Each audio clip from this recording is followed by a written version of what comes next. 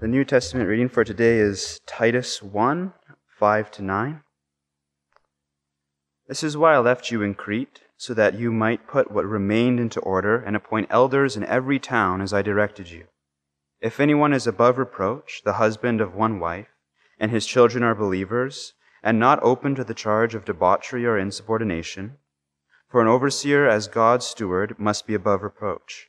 He must not be arrogant, or quick-tempered, or a drunkard, or violent, or greedy for gain, but hospitable, a lover of good, self-controlled, upright, holy, and disciplined.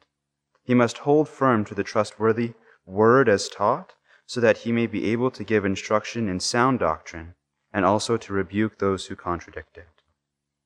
This is the word of the Lord. Thanks be to God. Let's pray again together. Father, today we thank you for the gift of your word, and we submit to it, we yield to it, we acknowledge its authority. It's your word and not ours. And so we depend now on the gift of your Holy Spirit to be our teacher.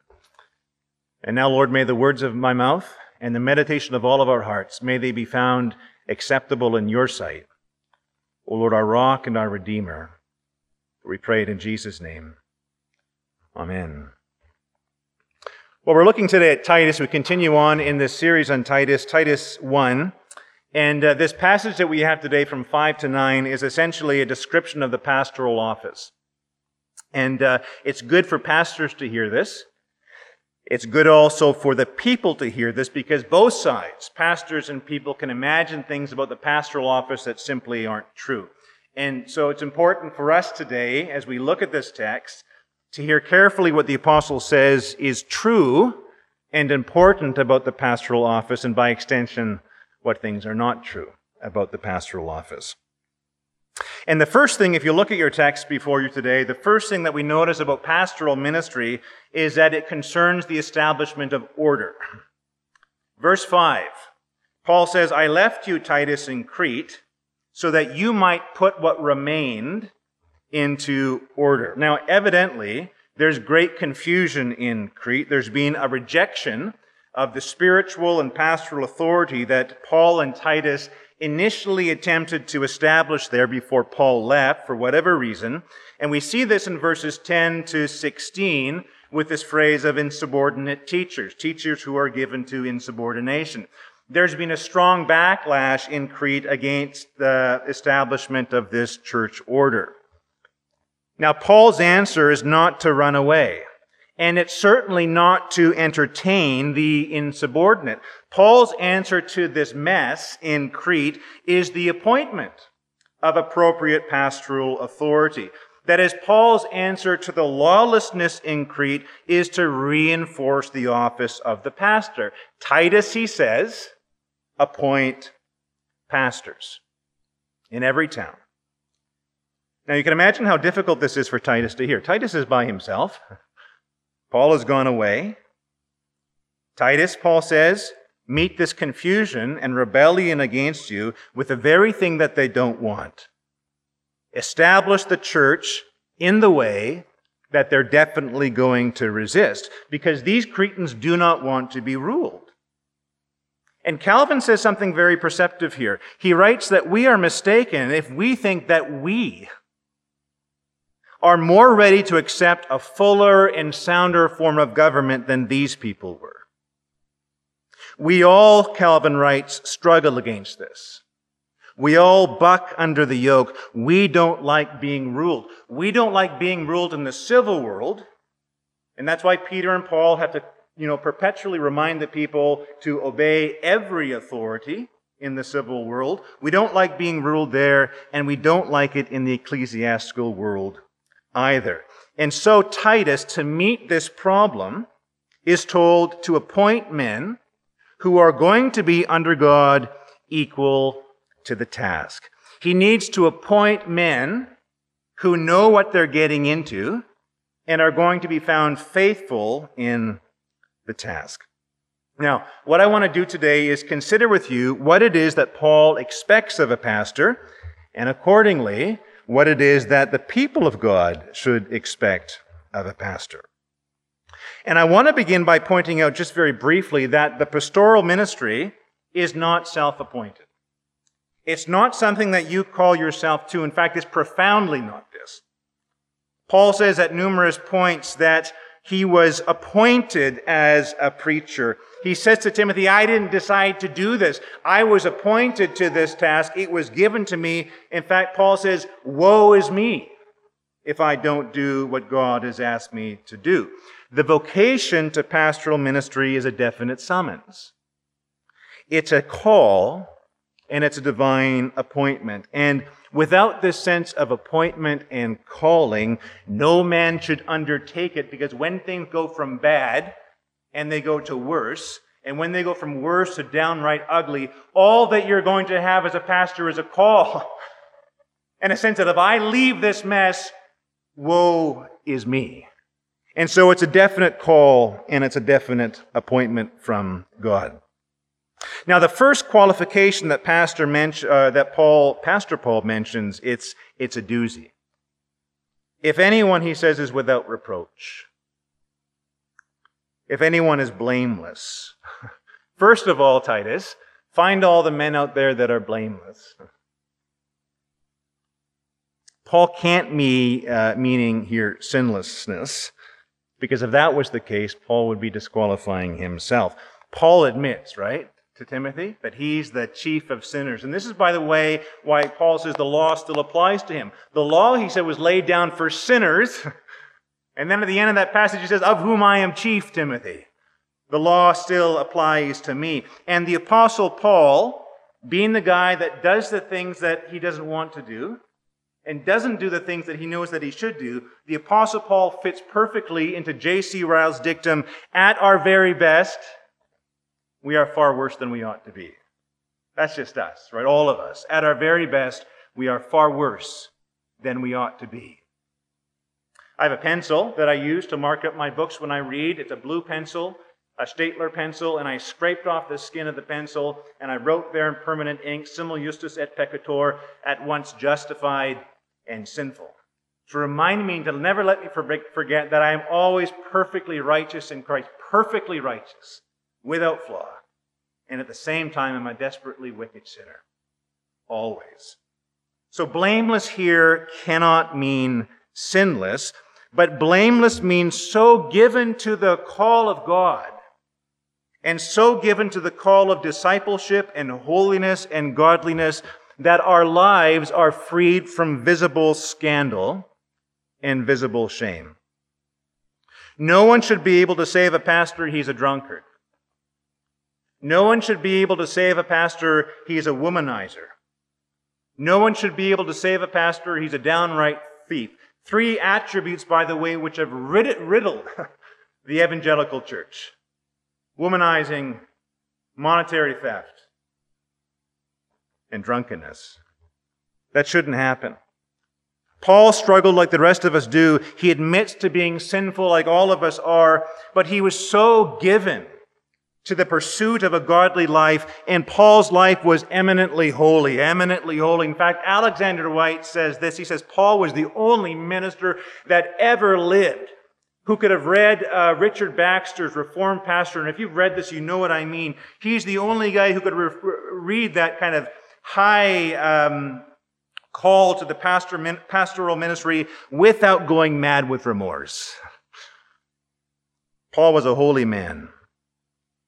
And because the pastor is not only teaching God's command by precept, but because the pastor is teaching God's word by example, and because his life becomes a sermon, a scandal will disqualify him necessarily.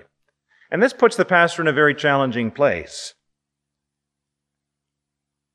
If even the simplest of believers, writes Calvin, must be firm in the faith, what should they be who live as an example for everybody else? A Christian can fall into some scandal and continue as a postman. A pastor cannot fall into scandal and continue to be a pastor. It's a serious thing. Secondly, Paul says a pastor must be the husband of one wife. Now, a few things here. First of all, Paul is definitely not saying that single men can't be pastors. Why? Well, again, that would disqualify himself as it would disqualify the Lord Jesus. Both of them were single men. Both of them followed that pastoral call very effectively, very successfully.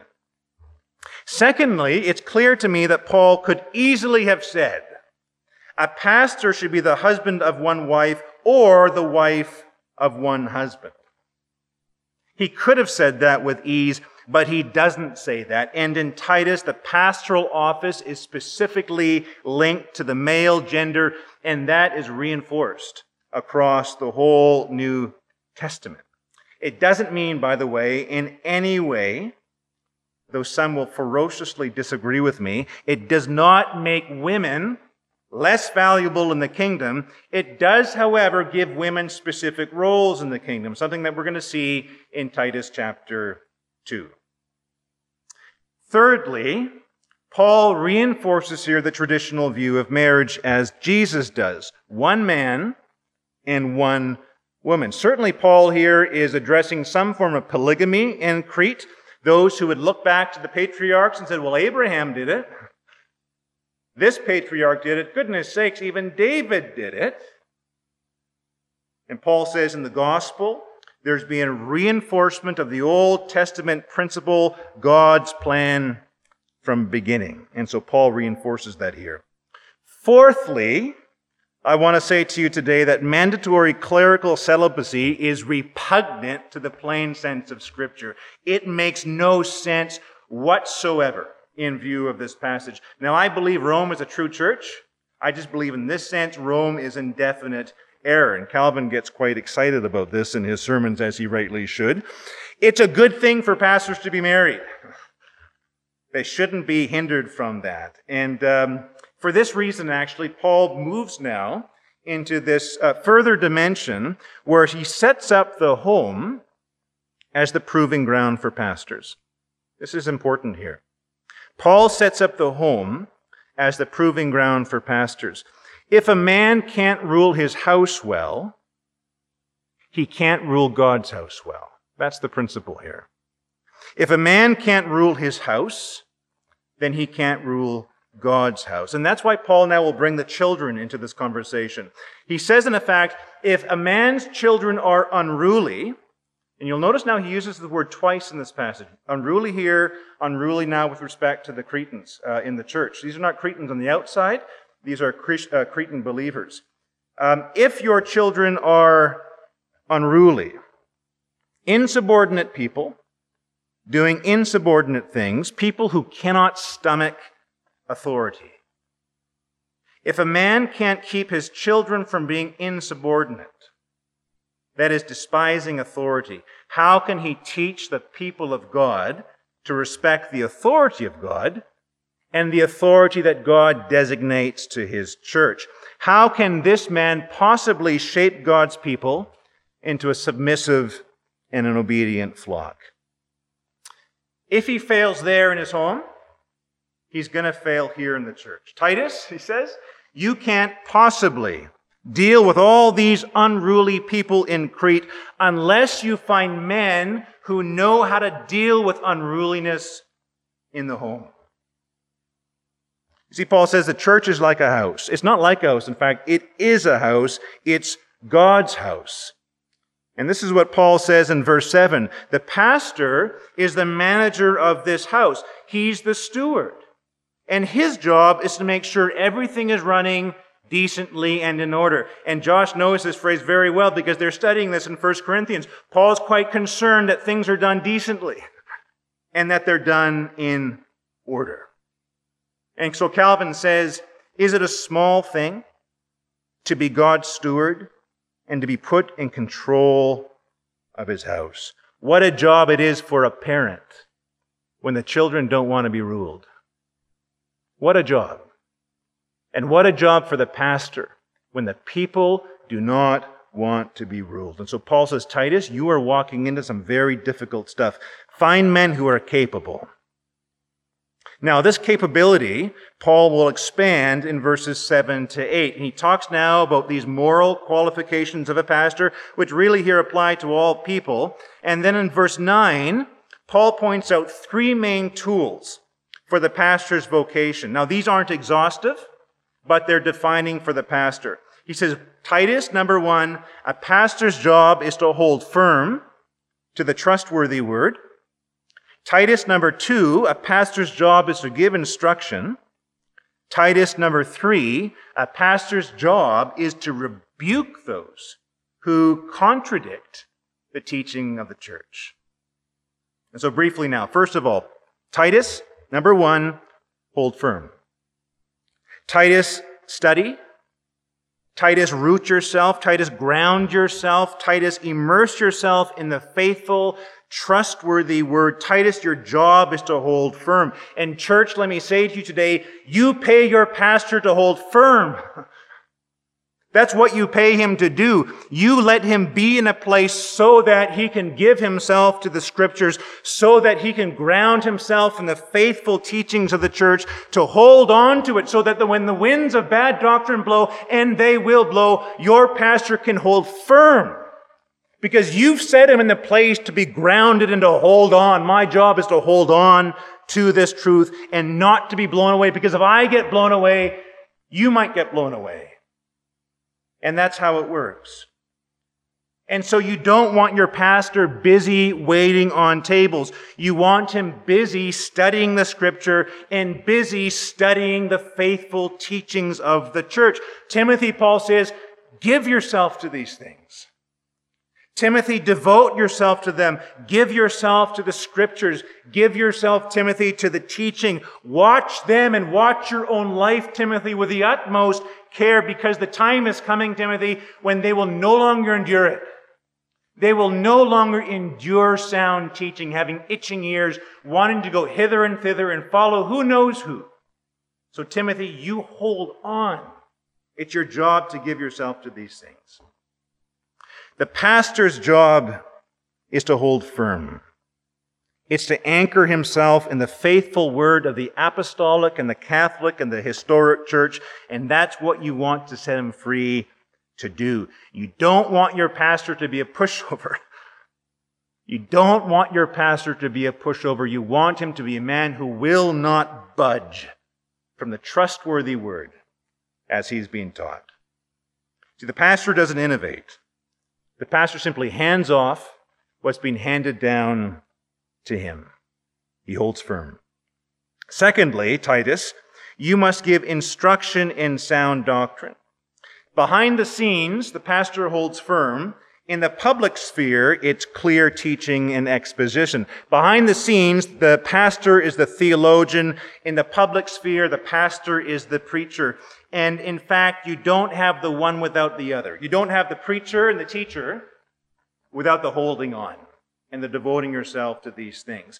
And there's no such thing as a pastor who doesn't preach. It's how the pastor rules the people. Rector, by the way, simply means ruler, the one who rules. It's the same strong word that we find in Hebrews 13, submit to those who rule over you, we hear in the Greek. And it makes no sense whatsoever, and I see it in so many places, to have a lead pastor who's not the teaching pastor. It makes no biblical sense whatsoever. There's no warrant for it in the Bible. A pastor leads by teaching, and if a man isn't called to teach, my brothers and sisters, he's not called to be a pastor.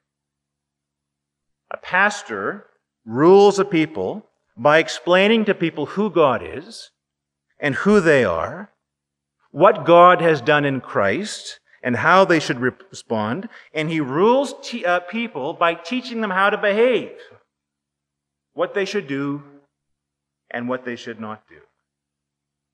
And there are people who don't like that. And so Paul says, thirdly, that it's the pastor's job to rebuke people who contradict sound teaching. A pastor needs to have a gentle voice, and a pastor needs to have a terrifying voice. We should not think it odd, writes Calvin, if pastors speak roughly from the pulpit and appear excessively strict and severe. Think of the state we are in today, he says. Are we any better off than they were in Paul's day in Crete? That is, are we any different than this Cretan church, surrounded and infiltrated by the insubordinate, by empty talkers, and by deceivers. And so Paul says, Titus, the pastor's job is to teach. The pastor's job is also to rebuke. And you do not want your pastor to be a milquetoast. You want him to speak with the gracious words of Jesus, but you want your pastor also to speak with a fearsome voice to drive the wolves away. And if I have to bark, I will bark because that's my job. Because when everyone else is sleeping, it's my job to watch you. When everyone else is asleep and I have to bark to drive away the wolves, I will bark at them. Because that's my job as a pastor. Titus, rebuke those who oppose sound doctrine. And later on, after verse 10, Paul says, Titus, these men's mouths, they must be shut. Titus, you just stop them saying what they're saying. So brothers and sisters, I hope that this is a helpful, if somewhat awakening appreciation for what a pastor's job is. I'm your shepherd under the Lord. And God give me grace to speak to you the gospel and to hold firm and to teach you the words of Jesus and to rebuke everyone who comes here and speaks against it. So let me pray with you. If you would just join me, I'm going to pray a prayer of John Calvin's. Would you please bow your heads with me and let's pray these words together.